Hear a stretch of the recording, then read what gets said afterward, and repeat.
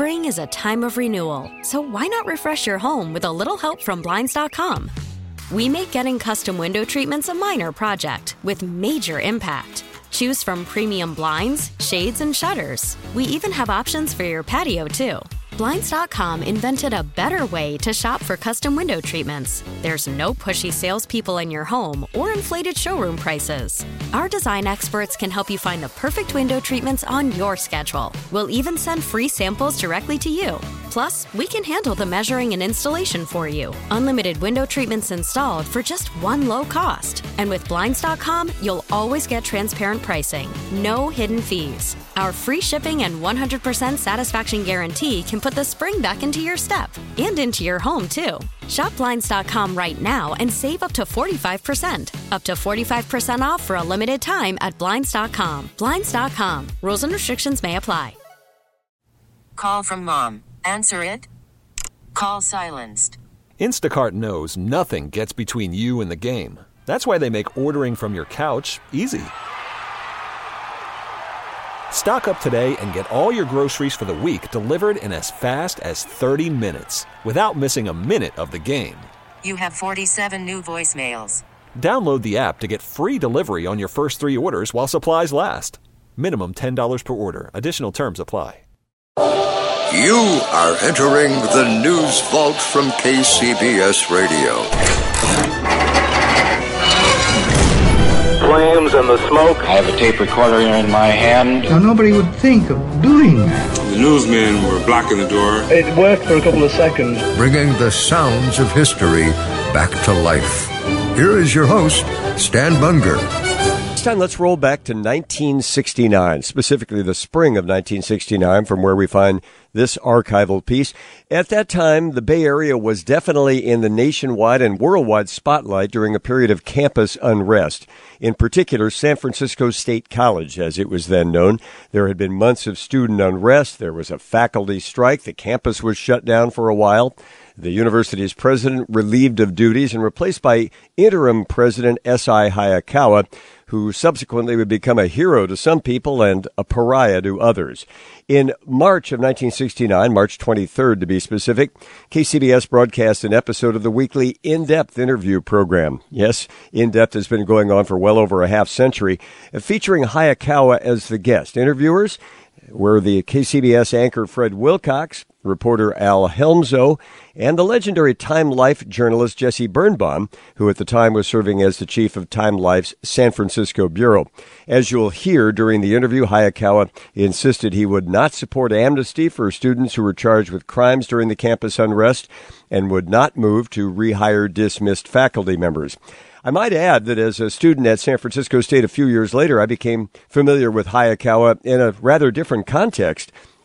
Before he became a controversial college president, a man known nationwide and worldwide for the tam o' shanter hat that he wore, Hayakawa had written a couple of key books on semantics, Language in Action, dating back to 1939, and then one called Language in Thought and Action in 1949, still being used as a textbook in some places. The 5th edition of that book, published in the 90s and updated by Hayakawa's son, Alan Hayakawa. It sold well over 1 million copies, been translated into 8 languages. You know what? Out of all of my college textbooks, it's one that I held on to because even today, there is great wisdom about the power of words and language and how they can be used for good or ill. S.I. Hayakawa, the guest on In-Depth on this edition of the KCBS News Vault from 1969. This is KCBS News Radio In-Depth. San Francisco State College has been making news for more than 4 months. This edition presents the world's most well-known acting college president, Dr. S.I. Hayakawa. Questioning him will be news radio anchorman Fred Wilcox. Joining him is Jesse Birnbaum, San Francisco bureau chief for Time Life Publications. Our third newsman is Al Helmso, veteran reporter familiar with events on the college scene. Fred Wilcox opens the program. Dr. Hayakawa, of course, everybody knows that you have visited with President Nixon. Let's start off with this, if you will. Did the president specifically want to know certain things?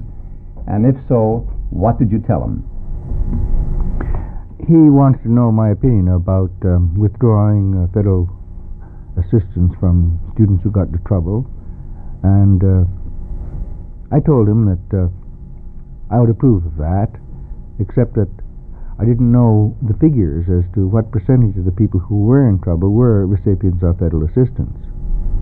Did you recommend a hard line generally to him? No, not really.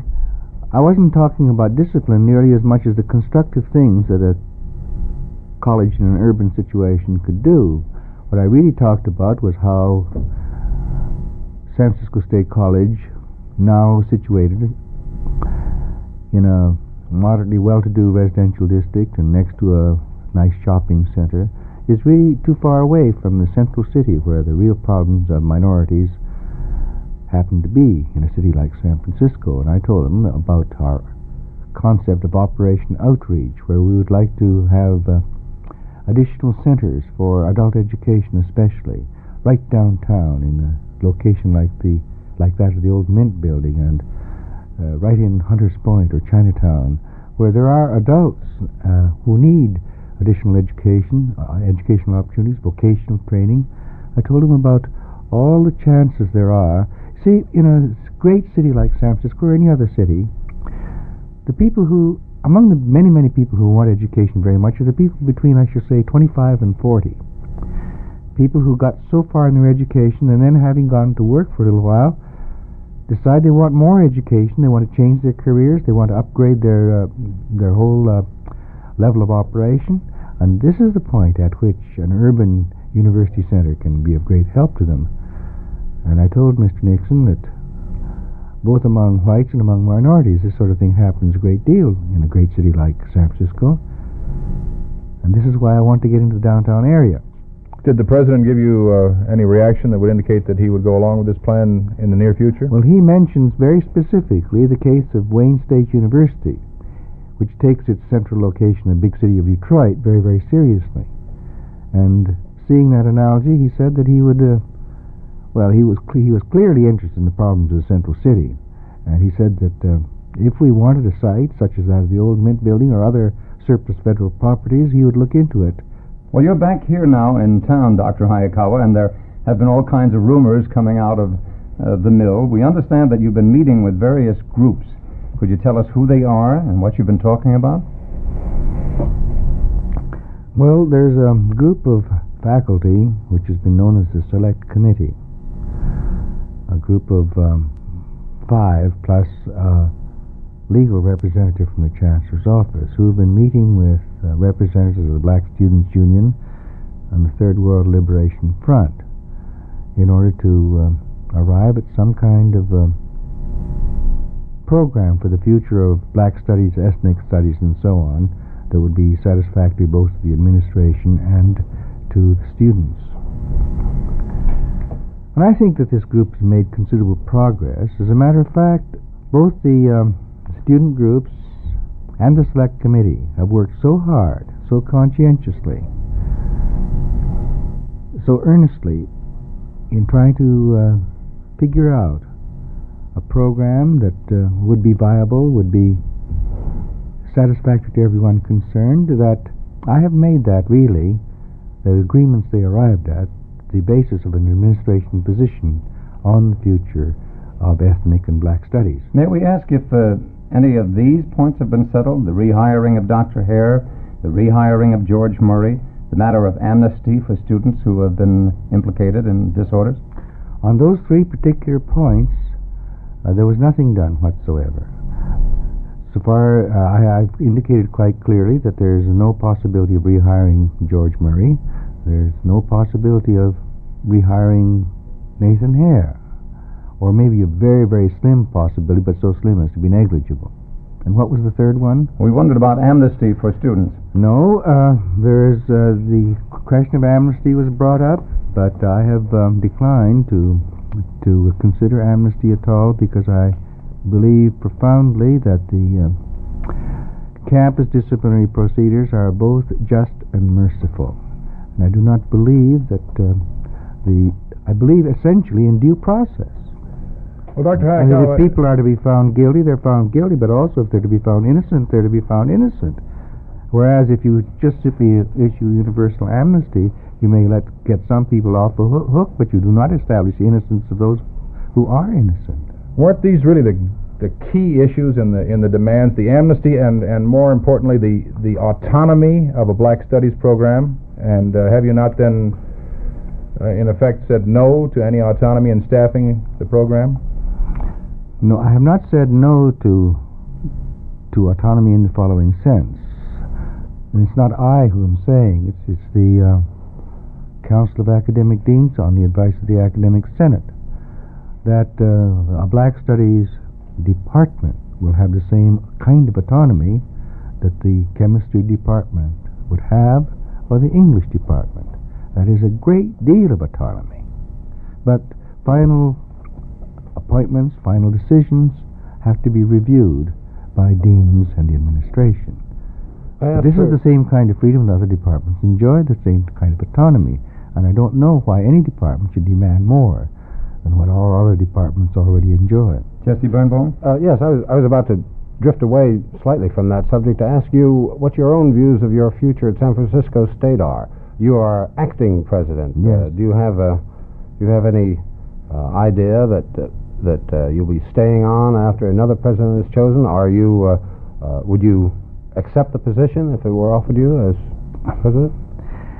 This question is very hard to answer, even to myself.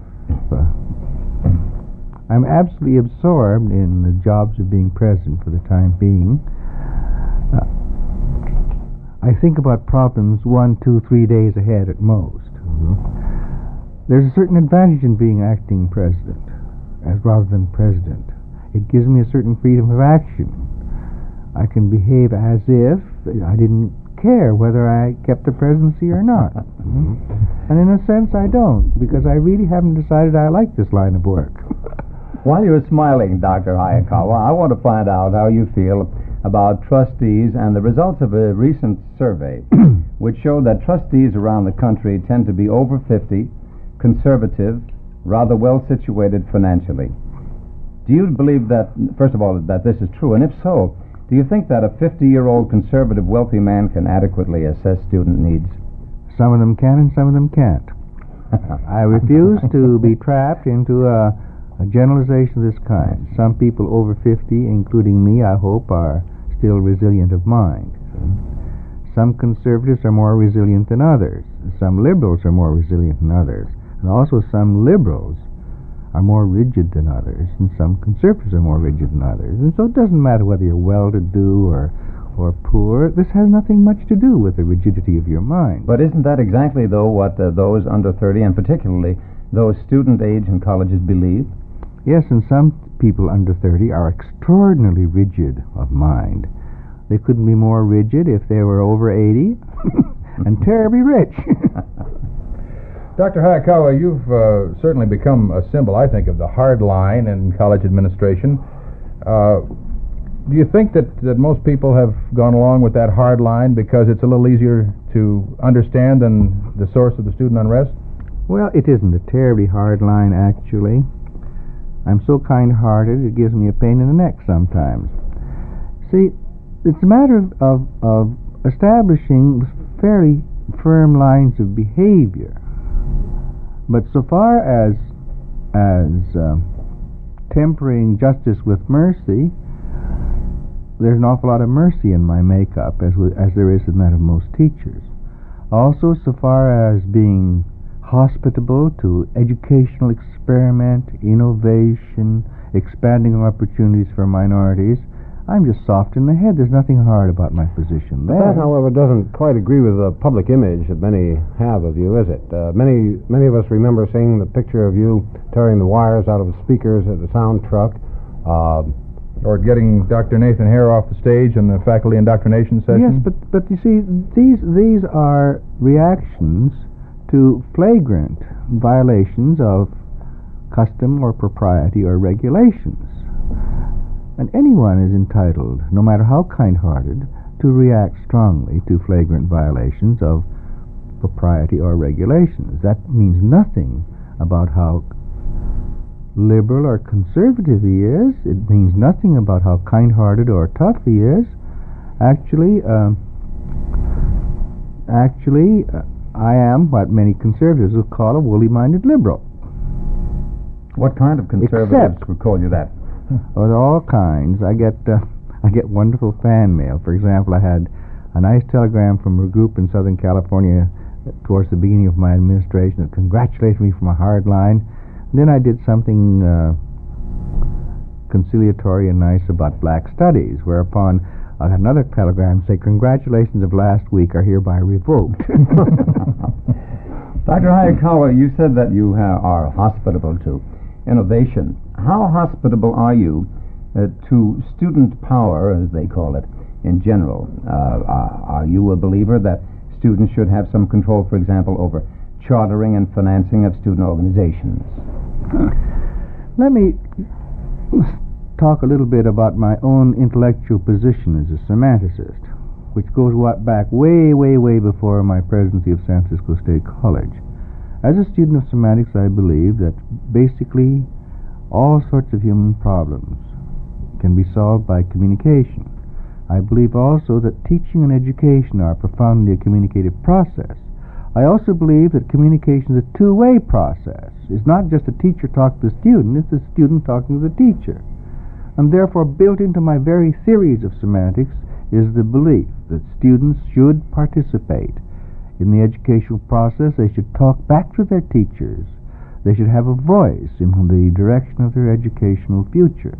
Now, this is built into my whole body of theories. But isn't it true, though, that many of the students feel that it's one thing to have a voice and it's another thing to have some power, that is, some decisive power?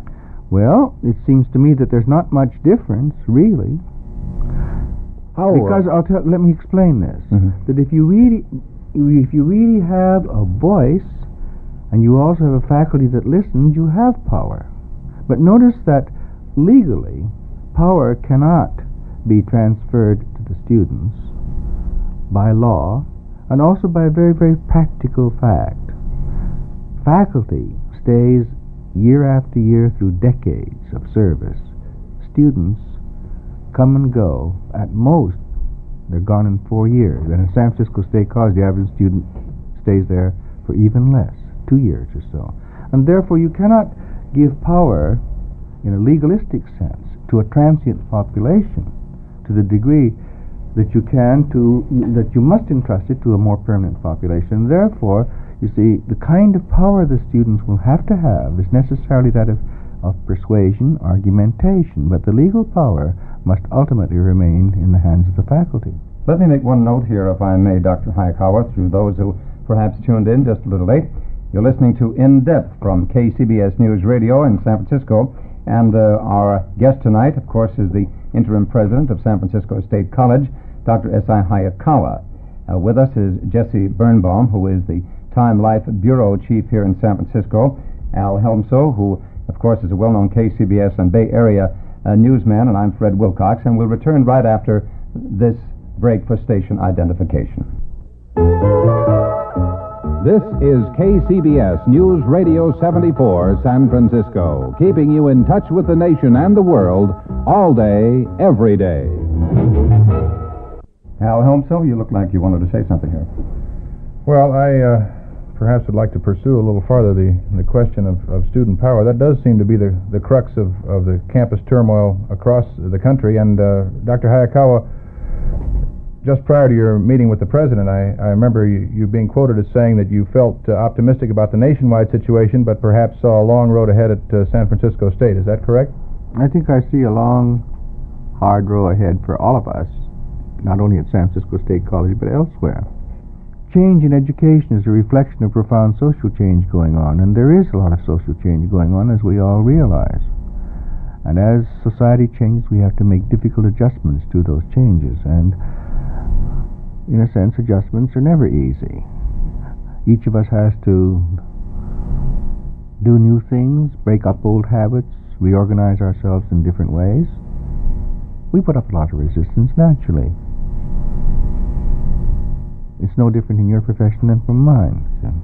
How, then, can the students themselves contribute to this change in such a way that would be more amenable to progress in terms of education? Well, one thing they can do is to lay off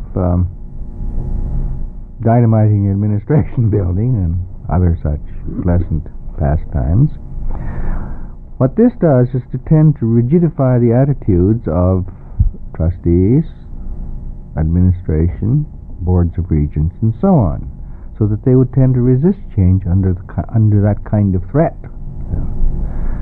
And on the other hand, there's the opposite extreme. If the students are too docile, then, let's say, conservative and or lazy trustees will do nothing unless things are called to their attention. So in between the student being too docile and also too rebellious, there is a happy medium to be found. There are many who would say, however, that it was an attempt at making the student body more docile in your closing down of the San Francisco State newspaper, the Gator. How would you reply to that? It has nothing to do with docility, actually. It has to do with responsibility. We've been reviewing this problem for the past week very, very seriously. Every newspaper has to have a publisher who is ultimately responsible for the management of that newspaper. In effect, the student newspaper, the Gator at San Francisco State College, had no publisher. Legally, it was supposed to have something called a Board of Publications.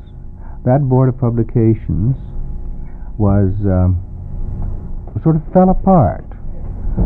Oh, it must have been last May or thereabouts, and has never been reconstituted.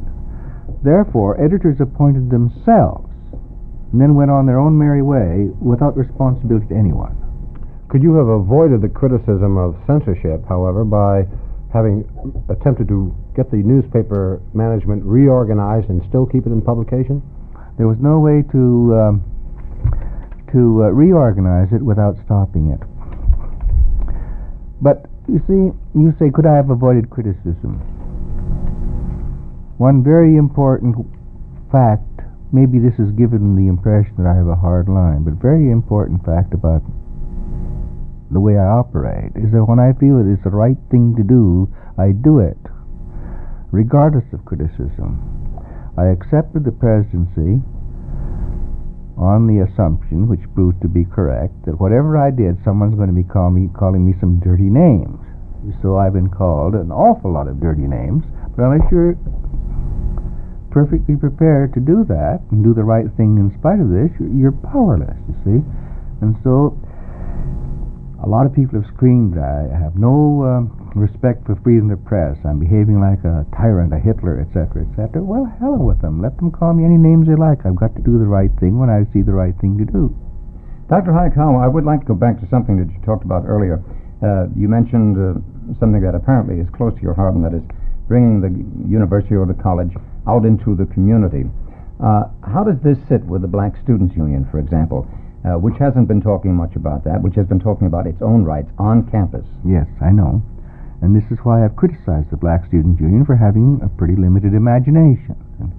But now that I have told them that these other possibilities are open, making vocational opportunities available to more and more minority students and so on, well, they certainly don't resist it. They listen.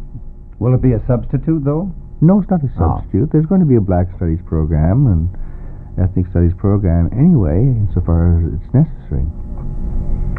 Dr. Hayakawa, there's been a lot of talk very recently that student violence of the type that has occurred at the campus in the form of bombings and other things that are very violent acts are part of a nationwide conspiracy. Do you subscribe to that theory? Well, there's something to it. Notice that when my speech at Boulder, Colorado was disrupted by elements of black radical students and the Students for a Democratic Society, students from San Francisco State College had traveled to Boulder in order to hold a rally to protest my appearance there in Boulder. Now, this is only one of many, many instances of students from one college turning up at an entirely different one, thousands of miles away, to encourage disruption of normal campus activities. But from the same school that you've been working with? That's right. Yeah. And then when we have disruptions at San Francisco State College, we have had students from elsewhere, from Chicago, from Chico State, from Columbia, turning up at San Francisco State. Now, the fact that this is the case, it doesn't become clear until photographs are compared and sent back and forth between the various campuses. But as more and more photographs are exchanged as to who has created what disturbances where, it is very, very clear that there is a network of, shall I say, mutual aid.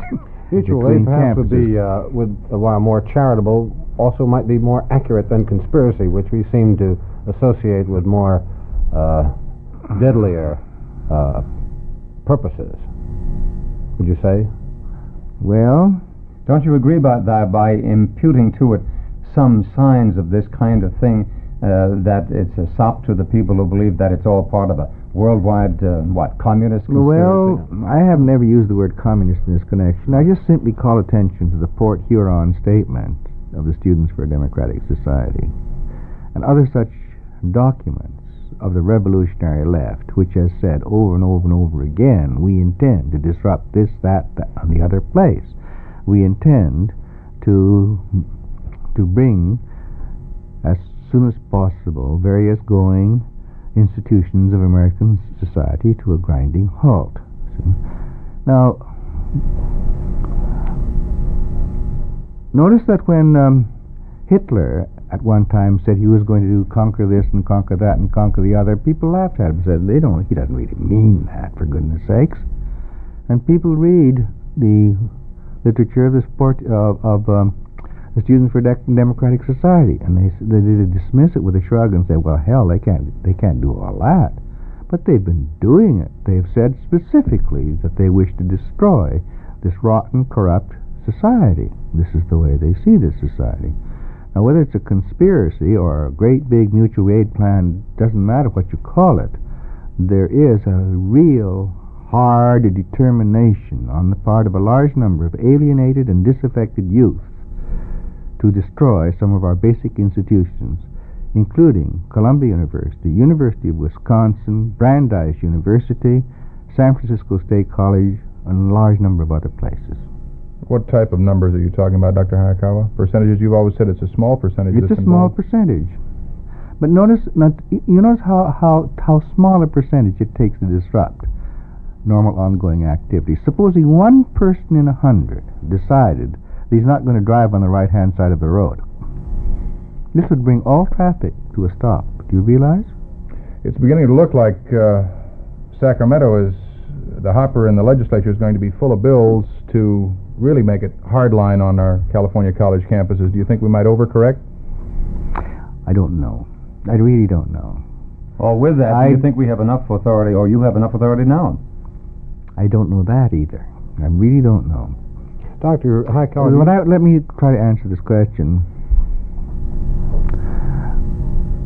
I do not at all blame legislators in Sacramento for trying to devise more and more legislative implements by means of which the campus disorder can be controlled.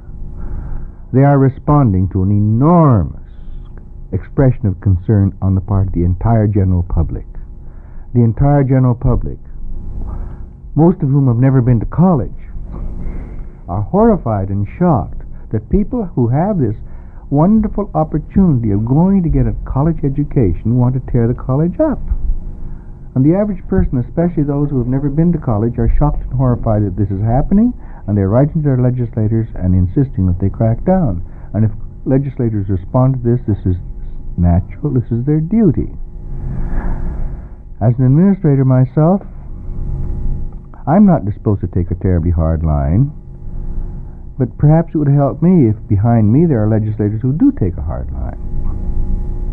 Looking back, sir, do you think that some of the difficulties on campus of San Francisco State might have been avoided had the school closed down for a period of time so that the problems might have been negotiated in a calmer atmosphere? No, and then reopened?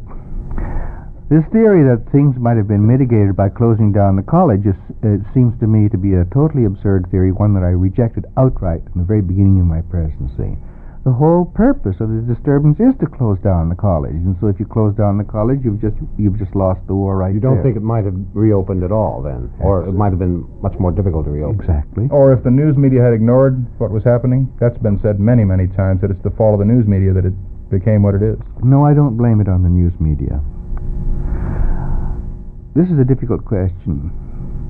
I do feel that some aspects of this may be heightened or accelerated because of the sense of urgency given to events that happen, whether in Vietnam or in San Francisco State College, by the quickness and immediacy of coverage. I think that it tends to heighten excitement about these things. But to blame the whole thing on the news media would be, I think, extremely wrong, because notice that the news media also quickly report, for example, the measures I took to fight against the disorder, and elicited an enormous amount of support for my position. So perhaps the way to say it is that the news media give aid and comfort to all sides of a difficult situation, so as to make it more difficult for everybody concerned. But there were going to be difficulties anyway, probably. Dr. Hayakawa, if it's possible, could you give us a brief outline of what you'd like to see happen in the next 6 months at the school, and what you think the chances are of having it happen? Well, a lot of what I want to see happen is already happening. Oh? Yes. For example, people are studying. They're reading books. You have police on campus. We'll have police on campus. But that doesn't bother people, young people, from making dates, studying, working in laboratories. Our basketball team, our wrestling team, our soccer team went on to win championships. You consider this very important? Of course. See, I believe that what people do in drama, in literature, in athletics are all important part of education.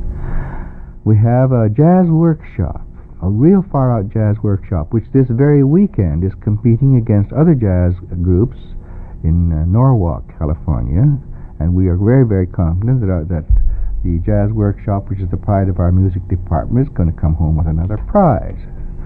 We have creative writing going on. We have the study of history going on. We have people writing poetry. We have all the things going on that should go on in a university. We have young people going on anthropological and archaeological expeditions. Goodness, these are the things the college is for.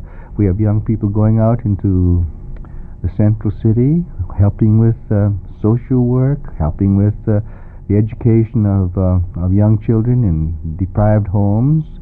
We have people in special education working with crippled children and handicapped children. This is the normal work of the college, and it's going on right now.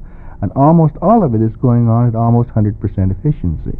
And the people that are giving the trouble, the people who are threatening to strike, the striking teachers, all these people, they're just a minority.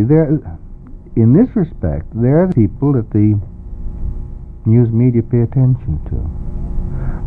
But I want you to send people, cameramen and radio reporters, out to see our workshops, for example, in the Department of Special Education, where they do this fantastic, beautiful work with handicapped children, so that they overcome their handicaps. See, I'd like you to send people out, your radio people especially, to attend some of our poetry readings. Of course, the black students are telling you that there are many handicapped in an entirely different way, and that comes first. These things are being encountered too, and in our Center for Innovative Education, we have black students working on career problems, dealing with high school dropouts at Project Able, and helping them to find careers. All sorts of swinging and beautiful things go on at San Francisco State College, despite all the headlines and the attention paid to the disturbances. Yet, sir, would you say that I'm sure you would agree that you are not the darling of most students in the country today because, whether rightly or wrongly, you represent what they so facilely now call repressive tactics. Yet, if activities at San Francisco State are going along more or less peacefully, and as you say, there's a minority of dissident students, how do the majority of students at San Francisco State regard you? Do you have any indicators there? Well, I have some very, very fine indicators of that. See, I have absolutely bushels of fan mail from students, as well as from Republicans and Democrats. San Francisco State College students? Yes, that's begun to come in too. And something that's been happening in just the past couple of weeks, which makes me very happy, is that I walk across the campus.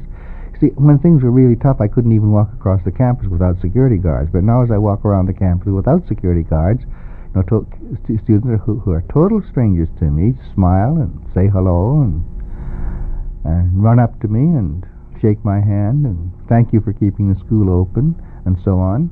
How about your relations with the American Federation of Teachers? Now on, I believe it was last Thursday, they set up an informational picket line. Yes. My relations with the American Federation of Teachers is very strained. It's very bad. They hate me. I guess I hate them too. I don't mean the whole federation. I mean this local. I have nothing against other locals, and so they haven't been in my hair. You don't think they've gained any ground toward representing eventually a majority of the faculty at San Francisco State? No, they represent fewer and fewer as time goes on. How is that? Well, because so many members have resigned. They claim that they've increased their membership, according to their last newsletter. I haven't seen their last newsletter, and I don't believe a word of it. Well, I think that's a good note to close on. I want to thank you for appearing with us here tonight. Dr. S.I. Hayakawa, president of San Francisco State College, here on In Depth. Oh, we have one final question. There's always an extra note from the balcony, and a good one, too, if we may insert this just briefly. There's talk that you may become a governor or a senator. How does it sound to you? Wow. You've been listening to the 9th program in this weekly series. Our guest has been Dr. S.I. Hayakawa. Jesse Birnbaum, San Francisco Bureau Chief for Time Life Publications, was our visiting journalist. In Depth is an unrehearsed news interview pre-recorded for broadcast at this time. It is produced for KCBS News and Public Affairs by Bob Vanowski.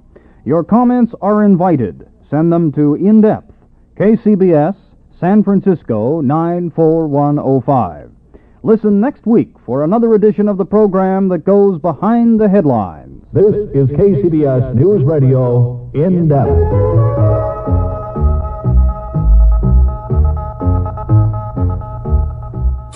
Remember to follow the News Vault from KCBS Radio on social media. On Facebook, we're at News Vault Podcast.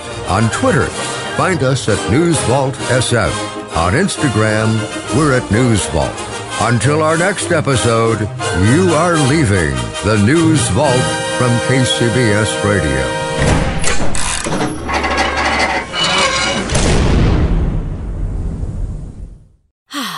Spring is a time of renewal, so why not refresh your home with a little help from Blinds.com? We make getting custom window treatments a minor project with major impact. Choose from premium blinds, shades, and shutters. We even have options for your patio, too. Blinds.com invented a better way to shop for custom window treatments. There's no pushy salespeople in your home or inflated showroom prices. Our design experts can help you find the perfect window treatments on your schedule. We'll even send free samples directly to you. Plus, we can handle the measuring and installation for you. Unlimited window treatments installed for just one low cost. And with Blinds.com, you'll always get transparent pricing. No hidden fees. Our free shipping and 100% satisfaction guarantee can put the spring back into your step and into your home, too. Shop Blinds.com right now and save up to 45%. Up to 45% off for a limited time at Blinds.com. Blinds.com. Rules and restrictions may apply. We really need new phones. T-Mobile will cover the cost of 4 amazing new iPhone 15s, and each line is only $25 a month. New iPhone 15s? It's better over here. Only at T-Mobile, get 4 iPhone 15s on us and 4 lines for $25 per line per month with eligible trade-in when you switch.